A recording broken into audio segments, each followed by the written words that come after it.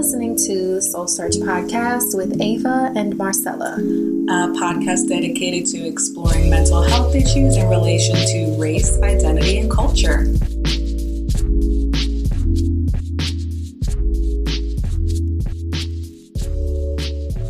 Yeah. All right. Hey, everybody. We are back. Hi. Yes. It has been a minute since we've recorded, but we just kind of, as y'all know how we handle this, we are very much very laissez-faire, as our Louisiana people may know, when it comes to how we put this here thing together. But we are here to continue our conversation around trauma, and this is the 4th episode, right?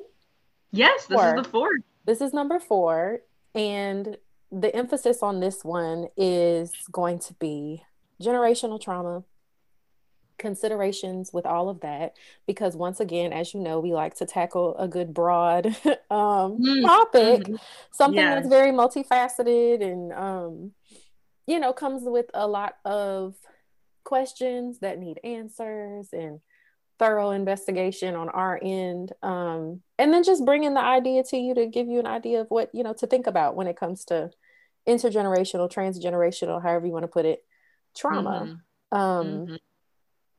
So to start, we are going to look at what that even is. Yes. Okay. Let's get with the definition. Let's look at the definition. Let's get real scholarly right now. We're so scholarly.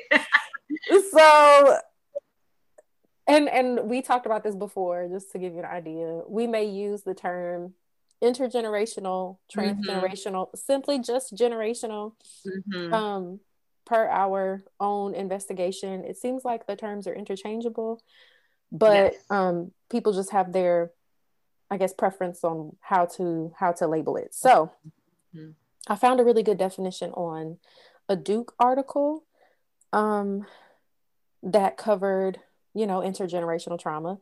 And so it says, intergenerational trauma is a concept developed to help explain years of generational challenges within families.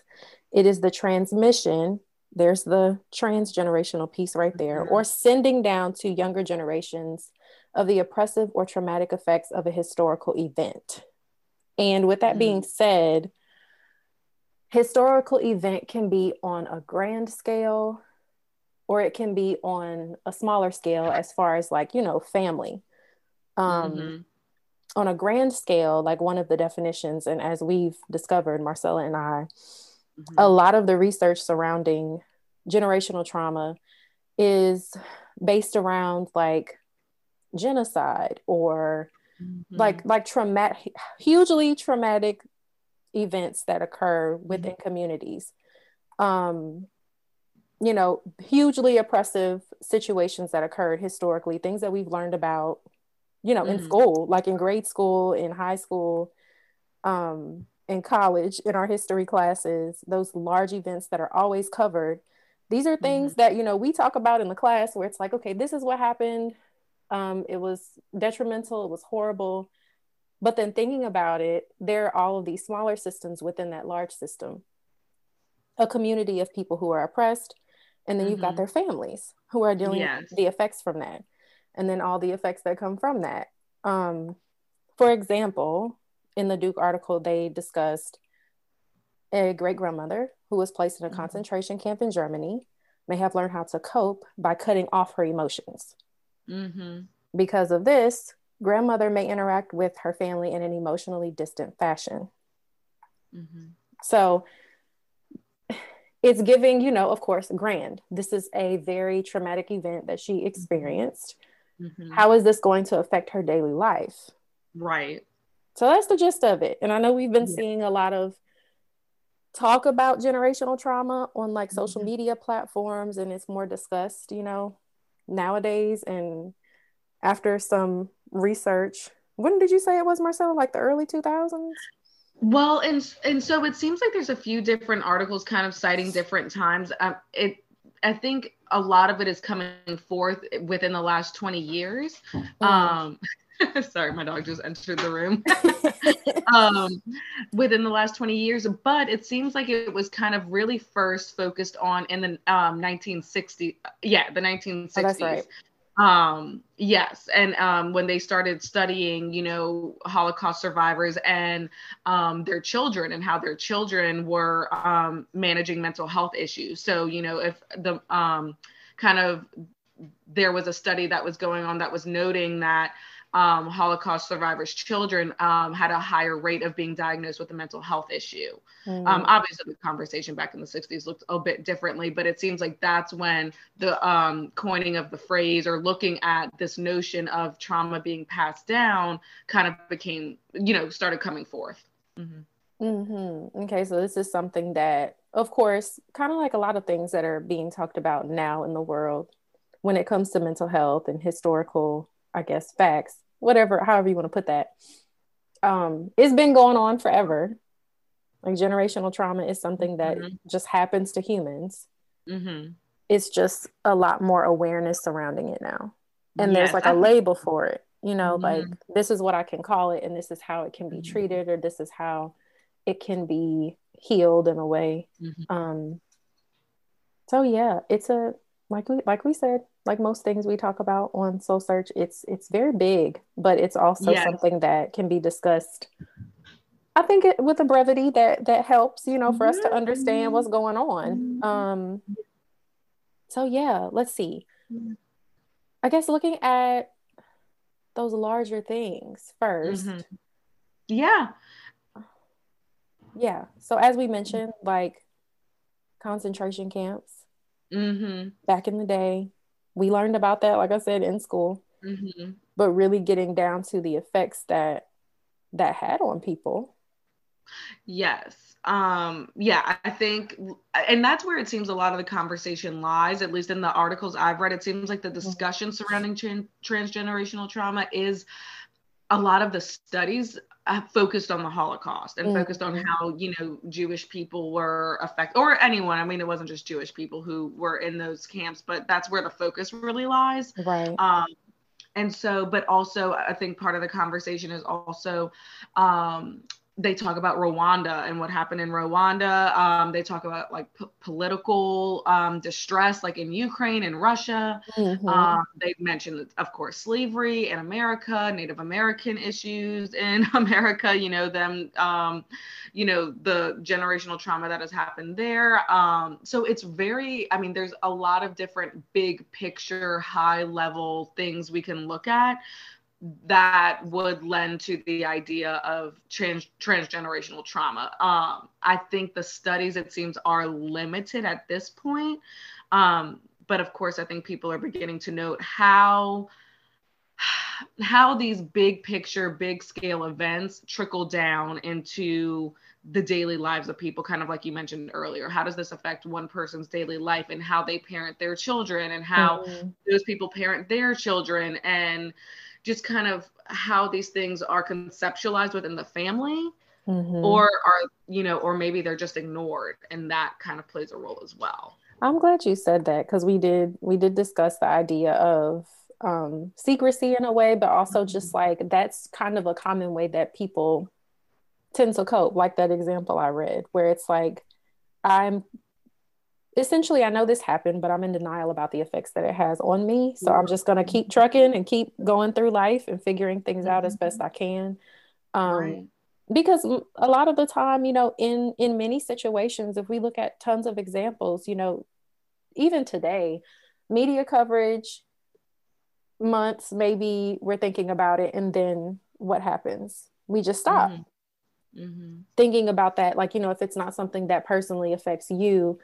And so just imagine how folks feel when they're going through something traumatic heavily within their community, and within their culture. And then they're, faced with it every day. But then you're like, well, they stopped talking about it a lot. I've seen that happen with a lot of people, where it's like, it's not really talked about as much. Let's just keep on moving. I have things to do. And I think that's a lot more common within past generations, where it was kind of just, that's what you do. You just tough it out.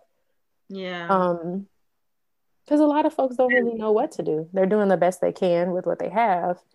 But it's important to keep in mind, you know, things can change. And I think that's the big conversation. That's why it's being brought up a lot. That's where I Right. see it.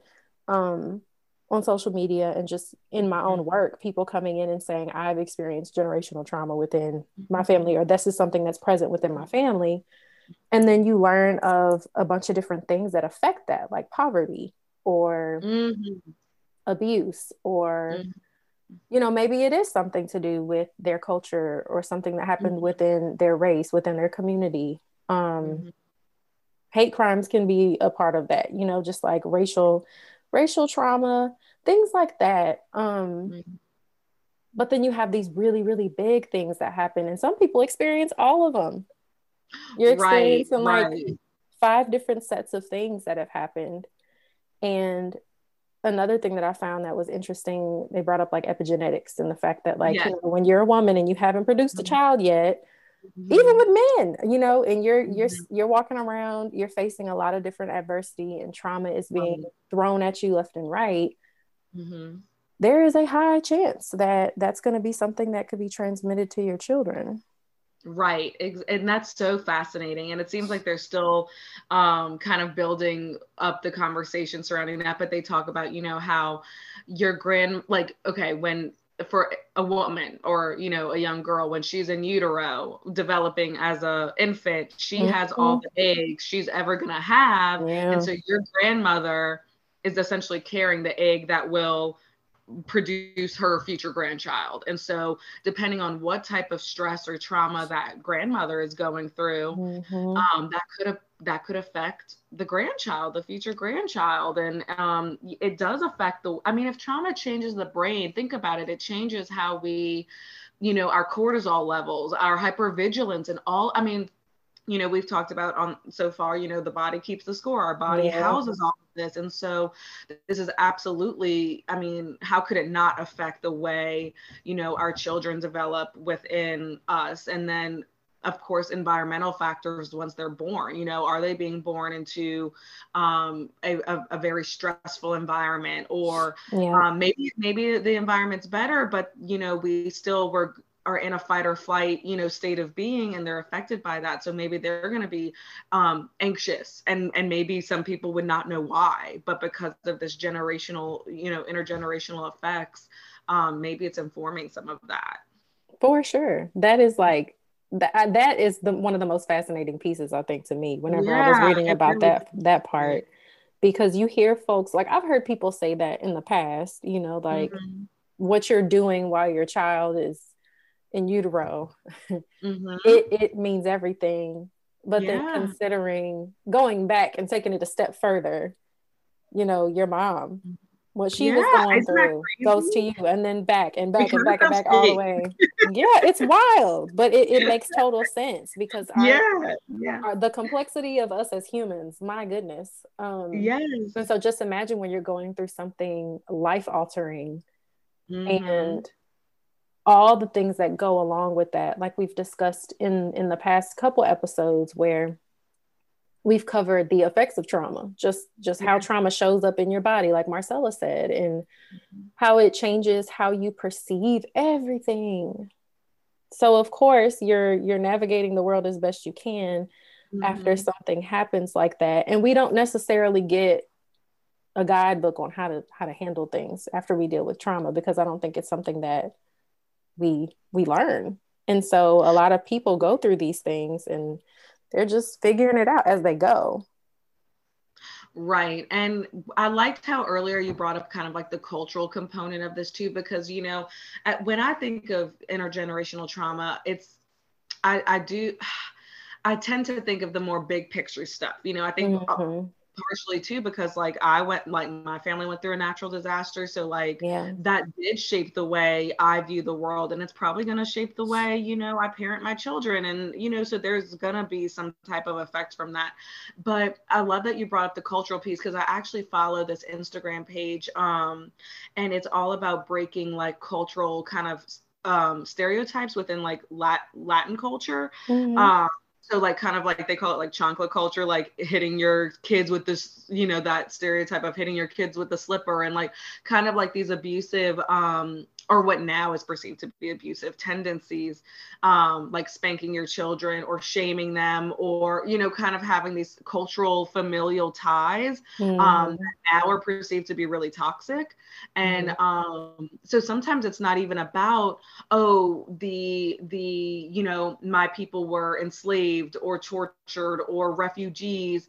Obviously Latin culture does have like a colonialization trauma, you know, that plays a big role in that culture, but it's also bringing forth of like what's happening now within the culture and how can we break that, because that can be traumatizing for children. Does that make sense? I know that is often discussed too in Black culture as well, of like, you know, spankings or just like these kind of familial messages that are across the culture of like loyalty to the family or respect within the family and what that looks like, even though it may not be in the healthiest of ways. And I could see how that, you know, that being passed on generation to generation to generation can be harmful. Oh, absolutely. It makes me think of this TikTok. We are such millennials. It makes me think of this TikTok that I saw where this guy, you know how people, is it called stitching them together? Yes. Yeah. Okay. So there's this gentleman that does this thing where he's like, it's to the Addams Family song, I think. Yeah, I know what you're talking about. Oh yeah, I know what you're talking about. You know what I'm talking about? It's this guy and he's like, if you say something, that's abuse. Yes, with your kids, and then this Black man shows up and he's like, let me tell you, and if you're Black and you disagree, listen up, this is why. This is not something we should be doing. This is why we do it. This is why it's something that's passed down. It's so many different things that he brings up that I remember when I watched it, my eyes got big and I'm like, wait a minute. Thank you for this, sir. Once again, something that we don't necessarily think of the origins of why we do certain things within our cultures to cope, to figure things out, to navigate this world, to raise our children. It's all these different things that we don't really think about the origins. And the origins oftentimes are based in trauma. Right, because I mean, and I don't know all of the nuances, but I would imagine like, you know, okay, strictness within, and that's such a stereotype for like cultural minority families. Like, you know, I know Asian people have the stereotype of like tiger moms and like really strict parenting, and like Latin people have the same. You know, I know Black people as well. And of course, like Arab people, all these different things. And this happens in white families too, but like within like ethnic minorities in America, we have these stereotypes.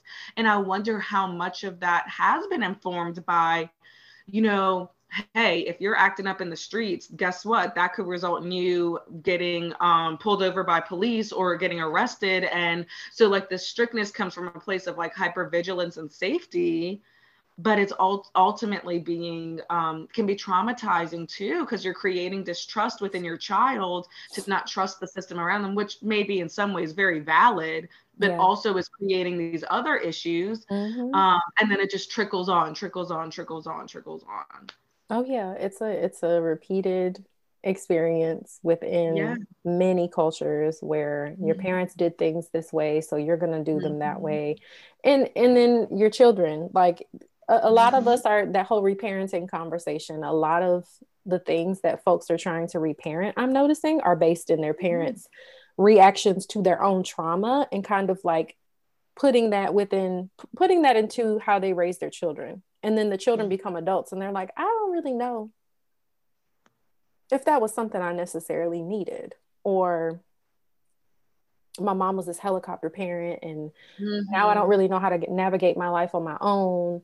And mom may have been a helicopter parent because she's gone through something where she was neglected maybe, or it's so many different layers to it, and figuring all of that out is a big job. And, you know, plugging therapy, oftentimes it's hard for us to see these things on our own, or it's very overwhelming to look at it by yourself. And so having the help of a therapist or some type of like mental health, you know, professional, sitting down and talking to them and helping you to sort through it. Like letting them know, honestly, this is what I observed. This is what I know. This is where I get this from. Okay, how do I fix it? Or how do I work through this? How do I navigate Yeah. life moving forward? Yeah. Because you can't, I mean, I hate the word fix. I don't care for that Right. word because you're just working with what you got. And so having the help of someone to guide you through it and figure out how to, make decisions in a way that feels more congruent with what your values are, not necessarily your parents' values, but also keeping in mind and understanding there's a reason. A lot of my clients, I don't know if you do this, Marcella, but it's something I do often here lately, especially. Whenever clients start bringing up things about their parents, and I get to a point where rapport is built, and they've expressed this to me about over like 4 sessions or so, and they're just like, yeah, my mom did this, or my dad did this, or my grandmother does this. I'll ask them, like, what do you know about her experience, his experience? What do you know about their life? And they'll sit there and be like, I mean, she went through some things. And so we'll talk about those things. And just to help them understand the personal, you feeling personally attacked by this, okay, valid. But at the same time, let's consider what they're working with and how they're navigating their lives through the trauma that they've experienced. Yes. That to is kind so of alleviate. Yeah, you like need to that. You do. And that's what they assume. Yes. Well, it's I think especially for young people, it's easy to kind of sum up the way our parents or other family members are just, they're just that way. They're just mean. They just don't care. They don't care about what I think. They don't care about how I feel. That's so easy. And of course, that's more of a black and white take on it, Yes, absolutely. which we tend to do when we're teenagers and, young adults. But context absolutely matters. And they talk about in addressing transgenerational trauma, bringing all of that to light, like you said, like getting more information on, how were your parents parented? What did they go through? Did they have an abusive experience? Even if they didn't, were they bullied? Were they did they grow up in poverty? Was there substance use? All of these things help us get an understanding. Does it fix maybe what they did? No. Does it take away the pain? No.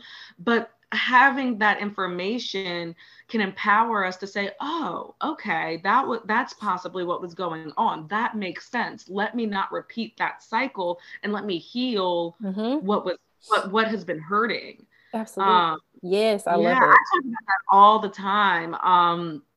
Because, too, and I don't know if you notice this as well, but a lot of my clients, when we talk about parents, it can be so difficult because a lot of them still, even if they're angry or hurt, they still deeply love their parents and they don't want to speak badly or poorly about them. And I have to really normalize, like, hey, we're not bashing mom, we're not bashing dad. I know you love them, but let's look at what's going on here. And we can have both. We can have mom and dad didn't meet all of your needs, but they also did their best and you love them very much. We can have both of those things. Oh, yes.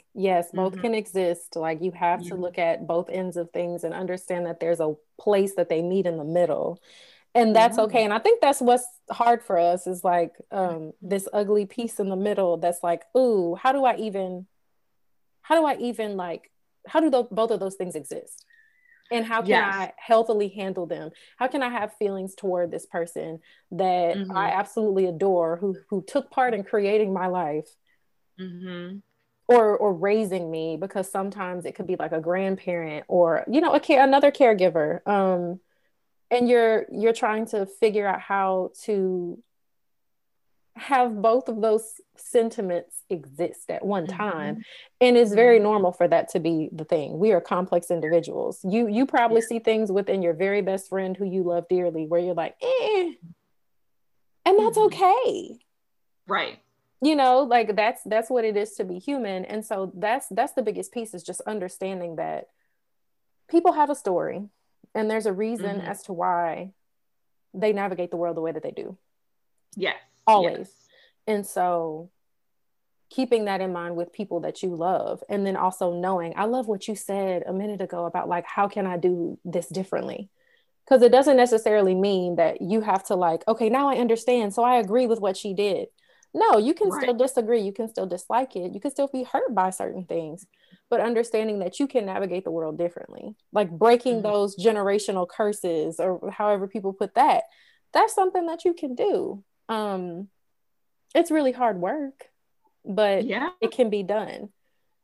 Yes. And that's, I think, what a lot of us are, that's why this has been something that's been coming up so much, is like a lot of folks are reworking and reparenting and understanding how to change things. And so they get into this space where you, in order to change something, you have to be able to acknowledge the problem. And so acknowledge it, understand, be knowledgeable about it, have a firm awareness in it. And then you can really look at it and be like, hey, this is what it is sitting in front of me. How do I make this look the way that I need it to?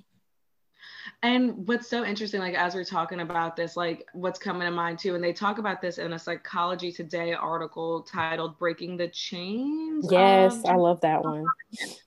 And they were talking about, okay, so not only can like trauma be passed down, but like resilience as well. And kind of like what can tie into that process is sharing the experiences, like with like you know, grandparents sharing their experiences with their grandchildren, or you know, parents sharing their experience with their children, and kind of creating this open dialogue and acknowledging like what has been lost or what has been gained. And I think they like also frame it in kind of like a cultural context. So like, you know, for Native Americans, who so much of their cultures have been taken away from them just over, you know, hundreds of years, you know, resilience can still be passed down by keeping those cultural ties and, you know, relearning languages or practices, and kind of, you know, maybe forming either like rebuilding old traditions or forming new ones that tie you to your culture and your family.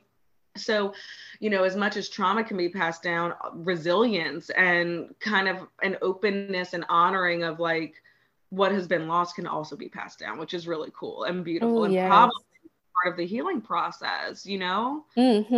That's what I've seen too. And I loved that article. I meant to bring that one up before we started recording, because I think it covers so many different aspects, and it's framed in a not so like all negative, all struggle way. I really love what it says about like communicating about what happens, like instead of like we kind of get into that sentiment or the idea of like keeping things in and just kind of toughing it out. You don't really have to share with your children what it is that happened to you, or share with the people you love what it is that you've gone through that has been traumatic on a personal level or even a community-based level. It's an article, Braga, it's probably Braga, explored how open and loving communication styles between generations help foster resilience and connectivity. So it's like when you talk about it and you're openly telling your story, and it's not something that you let them know like this is me. It's my story. This is what has happened. This is how I've coped with it. And even if you're in the middle of learning and healing, like that's a really beautiful thing too. We're letting the people in your life know that you are in the midst of trying to figure things out, and that's okay too. Like you don't have to have all the answers when it comes to your trauma. It makes me think of bridging the gap between like that individual work and what we're talking about today, the transgenerational trauma, because we've talked about, I think previously, of like being able to tell your story in like a regulated body, and like that's the goal of some of that trauma work, right? Of being able to kind of revisit these experiences, and your cortisol levels, your stress levels are regulated and manageable because you've, you know, done this therapy work or you've done these trauma interventions, right? And so how beautiful if like someone has done their work, is able to tell that story, and then able to share that with their children. And that to me is like passing down that resilience, you know? Yes. Wouldn't that be so beautiful? And I'm sure that happens, you know, I think, but I also think too, you know, I know my grandfather, he was in World War II. He was a POW, a prisoner of war, apparently never talked about it. Like we have very limited knowledge of, I think once he shared maybe my dad, what happened where, because I think my dad was like, we kind of need to know that about you. And I think this was later in life, and but so this is a new thing. People in those experiences often didn't talk about it. Maybe it's somewhat acknowledged, or kind of like, yeah, that happened. But older generations, I think for them, they kept things quiet because to them it was resilience, it was strength. And yes. see too how it was kind of like you brought up before, a secrecy maybe, or maybe it's like they didn't want to open those emotional floodgates. They didn't know what it was going to bring up, or to burden other people. That's another one too. And we didn't have access to therapy in the way that we do now. Therapy was not normalized. Probably only elite, people with money could access that. And it wasn't until, probably the last, I don't even know, 20, 30, 40 years, they talk about Vietnam veterans getting that exposure to EMDR, which is beautiful. But until more recently is this kind of being able to be brought to light without that shame. Absolutely. It's all over the place. I've been seeing that, like, okay, when you brought that up, it made me think of a part of This Is Us. For those of you that watch the show, I know a big piece of it all is them learning. The kids, so of course their dad, Jack, is deceased. And they're learning, mainly Kevin, that's his name, right? Kevin. I don't know. One of the twins. One of the triplets, the one, they're biological children. The biological son. Okay. Yes, he has learned things over time about his father's time in combat. Things that his dad did not share with him. So he's like learning it through talking to his uncle and stuff in the show. And I think he actually played a role because he's an actor on the show. His character's an actor where he was a soldier. And so he experienced this whole visceral thing where he's like, my dad went through things like this and it actually happened. And he never really told us about it like that. And so that's like that. I mean, they're supposed to be in their 30s or 40s or something now on the show. So this is something that was happening back in the day before he even got married and to their mom. And he kept it all in because he suffered through that. And then he also, the dad's character is a great example. He went through verbal and physical abuse at the hands of his father. He also watched his father be abusive toward his mother. And the whole time I'm watching the show, I remember telling my mom couldn't stand the grandfather, their dad's character. She's just like, oh, he's just so raggedy. I don't like him. And I'm like, Mama, I remember telling my mom, I was like, Mom, he probably was raised the same way. Yeah. And she's like, that still don't make no difference. I said, I agree. But at the same time, he's probably, because we used to watch it together when I lived in Louisiana. Yeah. So, and I remember her being like, that don't make no sense. And I'm like, yeah, but like a lot of times people do the things that learned behavior, learned behavior. Yeah. He's probably, grandfather character is probably acting the way that his dad treated him or his mom, whomever. And he's just basing it all around, oh, he was also an alcoholic. Yeah. And that, I mean, it's like, you're right. Okay. So, so much of this is genetic in the way that we deal with things and cope and just the way our brains are wired. But so much of this is also environmental and just watching how your parents or, the people who've raised you like cope with things and abusive tactics. I mean, whether that's physical abuse, verbal abuse, and sadly, sexual abuse is often generational. It is passed down. We see people repeat those patterns. And obviously, when we're adults and we engage in obviously very unhealthy, illegal, toxic behaviors, is that, does that excuse anything? No, but having the context of what has happened in their life helps us understand. And that's why bringing it up verbally and talking about these things is so important to break those patterns. Because the more that that is kept under wraps, the more risk there is of it repeating that cycle. And considering too, one of the things I've heard commonly within my own community being, Black people, where there's been this like, okay, somebody's going through something. Let's say one person has gone through something traumatic within their family system. And they're telling someone about it, like a friend, I don't know, or they're expressing it to their sibling or something. And their sibling's like, well, I didn't do that because, and I went through the same thing. Yes. Considering that no two people are going to navigate, process, experience their trauma the same way. No two people.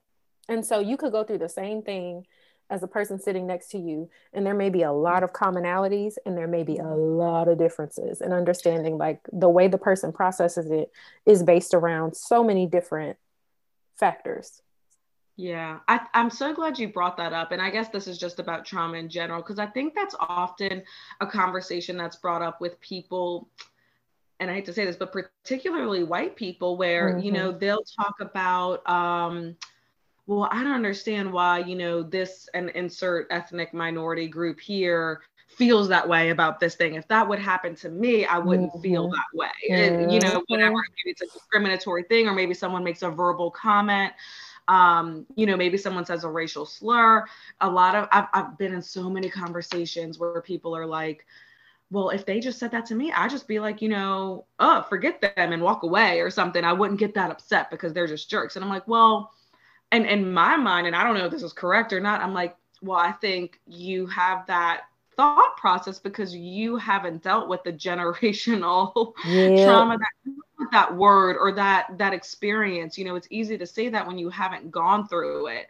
And then you're right, to continue the point that you brought up of, some people can go through the same things and have different reactions. Some people, trauma is not, you could go through a car accident and I can go through a car accident, and we're going to manage that completely different ways. So just because we manage it doesn't mean the trauma didn't happen, but we all just deal with it in different ways. And some people develop PTSD and some people don't. And then Absolutely. I think some people, so if a white person were to experience some type of, I don't know, some type of discrimination or I don't even know what that could look like, but just some type of experience that would be perceived traumatic, maybe they wouldn't walk away with the same experience that a minority person or a man wouldn't experience, something that a woman would experience, things like that. So it's important. All that context matters. I don't know if that makes sense. No, it does. It absolutely does. It does. And I like what you mentioned, the first piece that you were bringing up, to kind of like add to that, when it comes to historical things within, our knowledge, the things that people have experienced within if we just look at America alone, if you're being called a racial slur, right, or someone's making a comment about something that is culturally sensitive, is something that may be based around oppression. And one thing we should never do is tell someone to take that lightly, because we don't know what the experience has been before that. You could be telling someone, you could be speaking to someone, a minority, and expressing to them, something that, like I said, is based around oppression. It could be something very light. It could be a microaggression. It could be as far as a racial slur. And to tell someone like, hey, shrug, who cares what they say?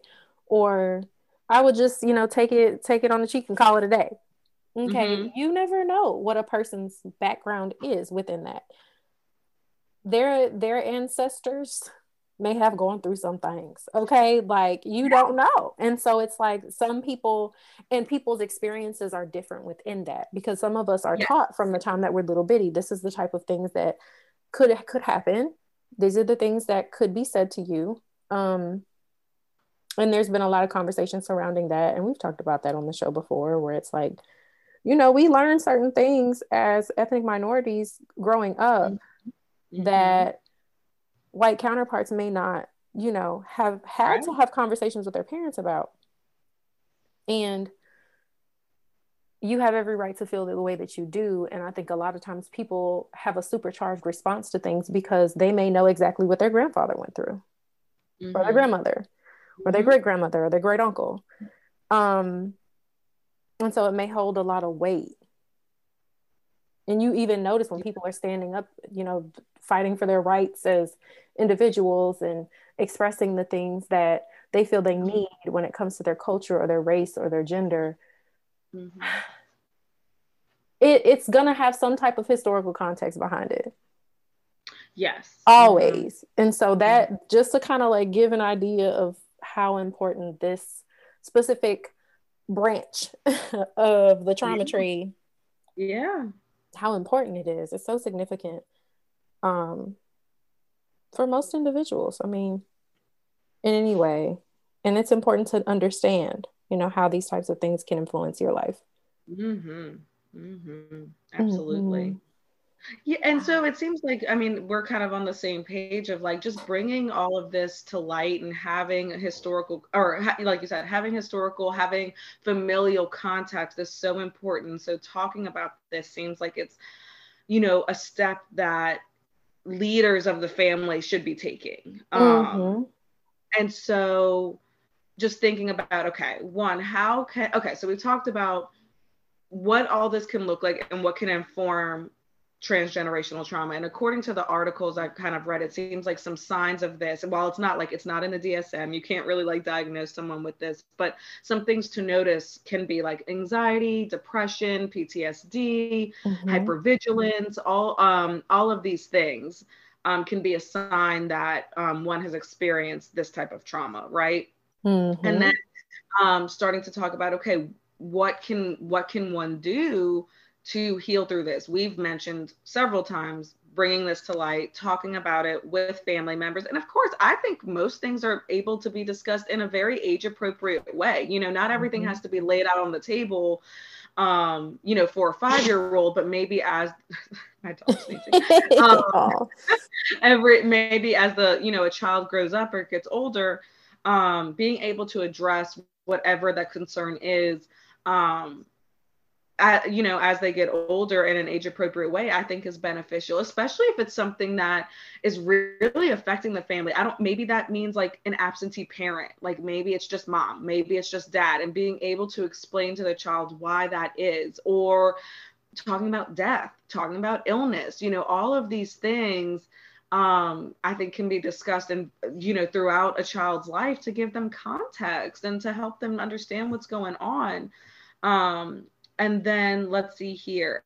It talks about breaking in embedded patterns or attitudes or narratives. And that reminds me of just what we talked about earlier, like that cultural learning. Like I think of like, you know, especially like in Latino culture, that's what comes to mind for me when I hear that. And then let's see, of course, it says go to therapy, think about alternative ways of coping and communicating. And then I love this. The Psychology Today article talks about developing empathy and compassion for your struggle they've endured. I love that so much. And then lastly, it says recreate a new narrative that you want your children to embody. So kind of recreating that narrative. So like if there is trauma or distress, how can, you know, your family honor that and have empathy for your family's struggles, but also be able to like move forward and have like a healthier family system. I just think that's so beautiful. I do too. I love that article. That was so nice. And that kind of brings back the point that we were making earlier, you know, having empathy and understanding, but something that just came to me is based around expectations and boundaries when it comes to trauma work, when it comes to a family system. So understanding that one, you may be ready to work through the trauma. You cannot fully expect other people to be prepared to work through it. And if there is like a full-on resistance, giving people the space, communicating what it is that you're working through, and understanding placing really high expectations or just feeling like that, okay, well, I'm working through it, so mom, you got to work through it too. if mom is in a space where she's not full on ready to do it, you can't necessarily force her to. And so you doing the work that you can, because the work definitely needs to be done on an individual basis and also on a family basis. But sometimes in many situations I've seen where individual may be ready, but family may not. So knowing your boundaries within that and how to navigate it, you can still love your people and let them know, okay, when this comes up, this is the space where, I need to exit, or I don't feel comfortable talking about this with you. Whatever it may be, like those types of things are so necessary to consider, because of course we want kumbaya love, beautiful, skip around the bush and just be happy as all get out, but at the same time, that is not always what we're going to be met with when we're ready to do the work. So patience is very important, and understanding that, sometimes we may be so excited about the work. That brings me back to Dr. Emerson back in school, when he used to say, you're going to learn things. Okay. You're going to learn things. You're going to notice things, and you can't expect other people to do the same. Right. Exactly. In your family, in your circle. I'm glad you brought that up. I'm glad you brought up that, your family may not be ready. And I think that is something I deal with so many of my clients. They're trying to break these family patterns. They're trying to navigate things differently than their mom and dad, or, just their extended family system. And it's challenging because a lot of family, I talk about this is so systems theory of like, you are throwing a wrench within the system, and the system doesn't like that. They are comfortable with where they are. They function. They've been even if it is uncomfortable, it's still comfortable because it's familiar. Familiar. Yeah. And so I'm glad you brought up that point of like, just because you're ready doesn't mean everyone else will. And, hopefully there will be willing participants within the system to join you in that work. And maybe that does mean going to family therapy. And like, even if it's with a sibling, maybe it's not with parents, maybe it's with a sibling, maybe it's with your spouse, maybe it's with your children, and just being able to bring these things forward. But yeah, you might be met with resistance, and like, that's part of the process sometimes, and that's okay. Creating compassion and empathy, like the article talks about, can hopefully be helpful if you do have to navigate it alone. Yes, it doesn't take away the pain, but it can be helpful. Yeah, it can. And I think keeping in mind all the time, people are doing the best they can with what they've got. Yes, always. You're doing the best you can may look a lot more complex, colorful, introspective than your mother, than your father, than your cousin, than your granny. It may look different than those people's experience, and that is okay. You can do the individual work and have compassion for the people you love at the same time, even if they have wronged you, even if they've taught you something that you maybe it was a better way to learn it. So always keep in mind, boundaries are important. Boundaries can be fueled by love.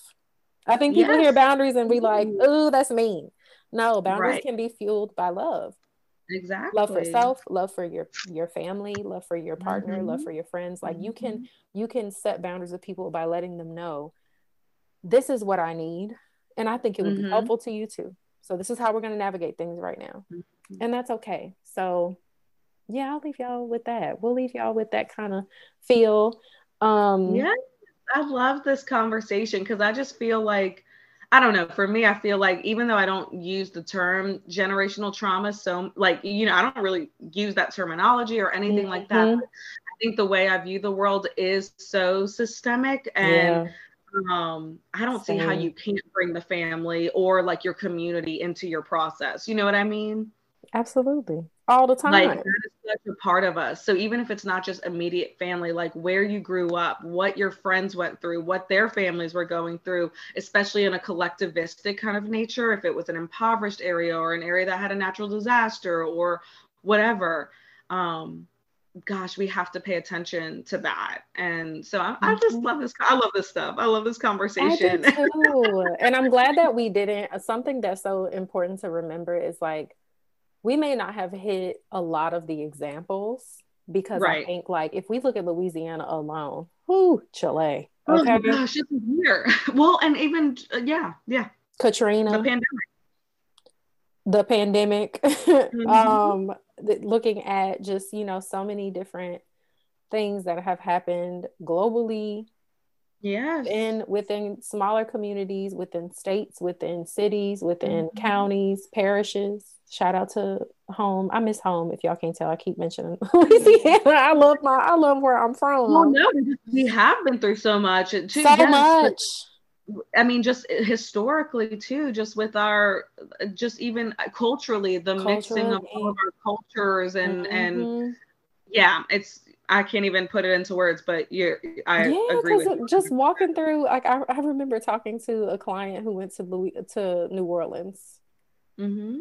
and this person's not from Louisiana. So I'm like, and then even just talking to people, and when we start talking about the French Quarter Mm-hmm. Yes, and yes. all of the history within that area Mm-hmm. alone, and all of the little like plaques and different Yeah. explanations of things about Spanish rule, French rule, like Mm-hmm. And just even how we look at death, yes, at home, yeah. death is such a part of our culture. And Hmm. I mean, yes, you're right. We've had so many occupancies in our area. We've had, and then of course, slavery, plantations, how we honor death, then natural disasters, and just spirituality. We have so Yep. much religion informed, like, religion informs Hmm. so much of our culture and our practices, even if we're Yeah. not practicing that religion. Yes. Um, Like Mardi I, Gras. yeah, Like and Mardi it Gras. still affects our generations, to this day. So I Absolutely. think, yeah, yeah, it's easy. It's like I think when you're in environments like that, and I wonder if like even like New England and stuff feels that way too. Yeah, Like where probably. so much history has happened, it lives and breathes in like that community. It does. So I Hmm. think it's hard to miss when you're from an area like that. Yeah, and I even think about like Oklahoma Yes, and of the indigenous course. folks Yes, indigenous, but then there. even the bombing and all of that. That, oh, I remember that like it was yesterday. And so it's so many different Mhm. things to consider when it comes to generational Mhm. trauma and just Mhm. like the different levels that it shows up.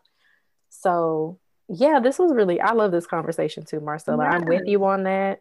Um, Super necessary, looking at it at all levels. And maybe like reflecting on that, like where do you see it show up within your life, It's Mhm. kind of got me Mhm. thinking for myself, like, okay, where do I see it showing up? Um, And maybe, for people to advocate for that within their own therapy, if you are not talking about these things, you can always ask your therapist to create some space for that. And yeah, just kind of begin that process. And that could even just be like a little genogram, just mapping out your mhm. family tree and just talking about what you notice, like Ava brought up earlier. So, start there, ask questions if you feel comfortable asking people in your family.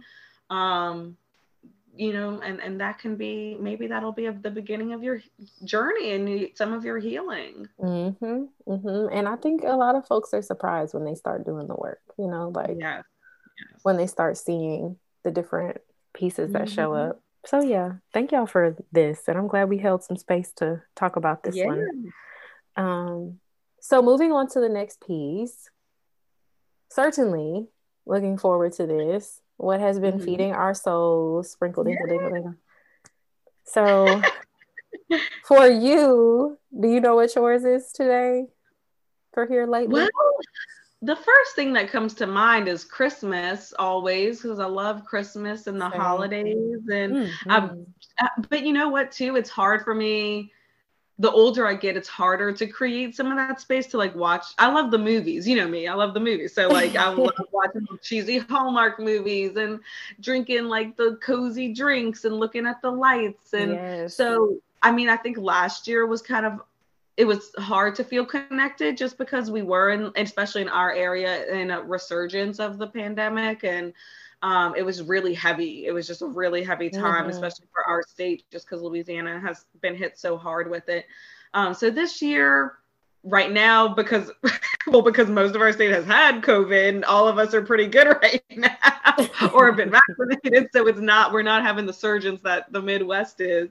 So I'm trying to get back in the spirit, trying to like just have some space for that and have some coziness and things to look forward to and time with family. And um it's hard to get into the practice because I think I'm just like, I don't know why. I'm just feeling a little hesitant. Maybe it's just getting older, and maybe it's also just, dealing with last year and hardships we've all been through. But I love seeing, like, I'm just love seeing the gathering and the gathering of people. And yeah, I just hope that gets to continue. So I'm like kind of cautiously optimistic, and that's kind of cautiously feeding my soul. Okay, cautiously feeding. I like that. Yeah. Well, but it's true. I feel you on that. Christmas is feeling a lot more Christmas this year.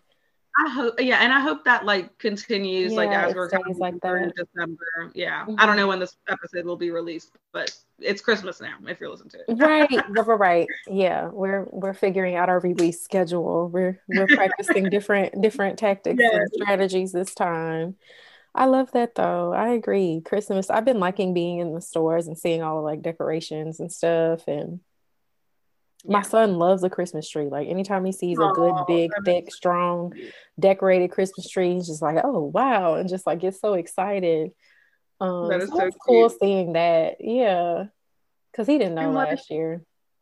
No. At all. No, he was too little. He was too little. He was just almost one. He's just like, well, okay, cool. It moves. It's the snowman that moves. Now he's running from the snowman that moves. So he's not really a fan of like the battery powered dancing snowman in Santa Claus. He's like, I don't know about this. He's so scared. Yes, he's in that little phase where he understands, like, I don't think that should be doing that. That is so funny. I think so. I remember telling you I wanted to talk about Bluey, and I can't remember if I talked about Bluey already. No, on here, no. With me, you have. Y'all. So Bluey is a children's show that has been feeding my soul. Y'all know I love a good cartoon, but this is like, this isn't on Steven Universe level. This is like, this is preschool age, like small children. But apparently there's a huge community of parents who love Bluey probably more than their children do. That is so and funny. I must say, I think I'm one of those parents. Yeah. Because it's such a lovely show about this family of 4, and they're Australian red and blue heeler dogs. And they act like humans, which is cute. So and they live in Australia. And it sucks because season 3 is coming out in Australia, and they have to like go through a whole releasing of the season, which Bluey has like 50 episodes per season, and the episodes are like 8 minutes long, so it's not. Oh wow! It's not a big deal. That's like they'll have like 3 different shorts within an episode of Bluey, like on Disney Junior. So I have my faves. There is one in particular that I absolutely love. This episode called Baby Race. So sweet. So it's about the mom. Chili is the GOAT. Chili's best mom of the decade. And she's a dog, a cartoon fictional dog. Chili talks about, she's teaching, and all the episodes are like this. She's teaching Bluey, you don't always have to be the best at everything. So like, let people have the space to do what they need to do. Everything's not a race. And Bluey's like, what does that mean? And the sister Bingo, favorite character, yeah, what's that? And so they like, she teaches them about her experience being a new mom of Bluey and going to these mommy groups with the other dog moms and and the little puppies. And one of the babies that was in the group with her and Bluey was walking sooner than Bluey, was doing everything quicker than Bluey was. And so she's like, am I doing what I need to do as a mom to make sure my kid is developing the way that they need to? And so she felt really discouraged. And so it takes like other moms to come to her and be like, you're doing great. Like there's a whole scene. When I cried. That is so sweet. There's a character named Coco and her mom, and they're pink poodles. Like fuchsia color. Marcella, you would love it because you're a dog person. You would love it. Yes. And they also, what's so intentional about the show is they make the different breeds, because there's so many different breeds of dogs. And so they make them kind of match the temperament or the personality of the dog. Like, yeah. So Coco's mom is like telling Chili, like, hey, you're doing great. This is your first baby. I have like 10. She has like 10 little poodles, and Coco's just with them. And she's like, "You're doing a great job. Like, it's fine." And so she really needed that. And then she realized, like, let me just let her do her thing. I'm doing the best I can. You start to see her move within that, and she like relaxes some. And that's something that a lot of new moms go through. I know I went through it, where I'm like, is he doing everything the way he's calm? It's normal though. And so at the end of the episode, Bluey finally learns to walk. My goodness, Marcella. And it's like narrated by Chili telling the story. And one day you just walked in the kitchen. And then Bluey said, "Why did I start walking in the kitchen?" And bingo, the sister's like, "Maybe you saw something you wanted." She's walking to her mom. Oh, that is so beautiful. Y'all, this is a cartoon. Why is it so and when I tell you, like, there's just a ton of episodes that just like make humans feel seen. Yeah. It seems like it really is. Well, cartoons too, a lot of them are so much geared to parents and adults, and in some funny ways and some kind of weird ways, but it's good that they are like, it's for y'all too, because I mean, what babies are watching this, they're not taking in all of the context, so it's good that y'all like it. That's so sweet. I absolutely love it. Dijon will even say, like, "This is a really good show." And there's like something that's like one of my favorites, but Oliver's favorite is like the octopus episode where the parents start acting like octopi and they're like playing. It's like a game. Like they show all these different ways to play with your children, different games you can play. So it's just such a really thorough, beautiful, lovely, just the writing is great. The characters are phenomenal. It's good. It's like lessons all up in it. And that's like one of my absolute faves. That's good. It's good when you like the show that your kid likes. Yes, because I can't do the CoComelons. Everyone I talk to says they hate the CoComelon and they're trying to avoid it. So like CoComelon. I can't do it. And some of the other ones too. I'm like, okay, this is all right. But I love the fact that Oliver literally sits still. Like we're both sitting together watching Bluey. I think it's the animation too, because it's just so beautiful and clear and colorful and simple. And dreamy. Even the music on the show is beautiful. So it's a phenomenal television program for children, and it has been feeding my soul for like the whole year. Oh, I'm glad. Since he started watching it. That is so cute. Fell in love. His birthday is gonna be Bluey. Like everything's just. Oh, that's so sweet. And they're sisters. I love that too, because I went through watching the show for probably a whole month, and then I realized Bluey's a girl. That's like with Blue's Clues. Blue's Clues, Blue is a girl. Blue is a girl. I think. Yeah. She is. I don't know. Which is cool. It's fun, but it was confusing because we're used to the blue being the boys, That's so sweet. Well, I'm glad that has been getting you through and that you like it. I love it so much. It's so good. I know. It seems like you're getting a lot out of it, which is sweet. Yes, and he loves it. He'll look at me and like start smiling if something funny happens. I'm like, that was funny, huh? It was funny. And it's quality time with your little boy. It is. And I hope he continues to watch it. So yeah, that's mine. Okay. So yeah, we got some heartfelt stuff going on. The Christmas and the Bluey. Oh, they also have 2 Christmas episodes of Bluey that are really good too. That's sweet. Yeah, those are really great. We're gonna watch them together, probably like Christmas Day. Everybody gonna be like, turn it off. You watch that all the time. So yeah, you guys, think about what's been feeding your soul here lately in these times, and take good care of yourself. Hopefully good things to come. Absolutely. I think there will be. Let's hope for it. Well, all right. Yeah, we'll be back soon. We'll be back soon with episode 5. Yes. And we will be, that's kind of like our wrapping up period, right? Let me see what we got. Close to it, because, that one is going to be based around like trauma and recovery. So like, the recovery from trauma. All those implications that we've already hit on, but we'll go into more detail. Yeah, we'll go into more detail, and then we'll have our last episode of the trauma season, which will be based around like treatment, different types of methods to heal from the trauma and learn how to navigate life after trauma.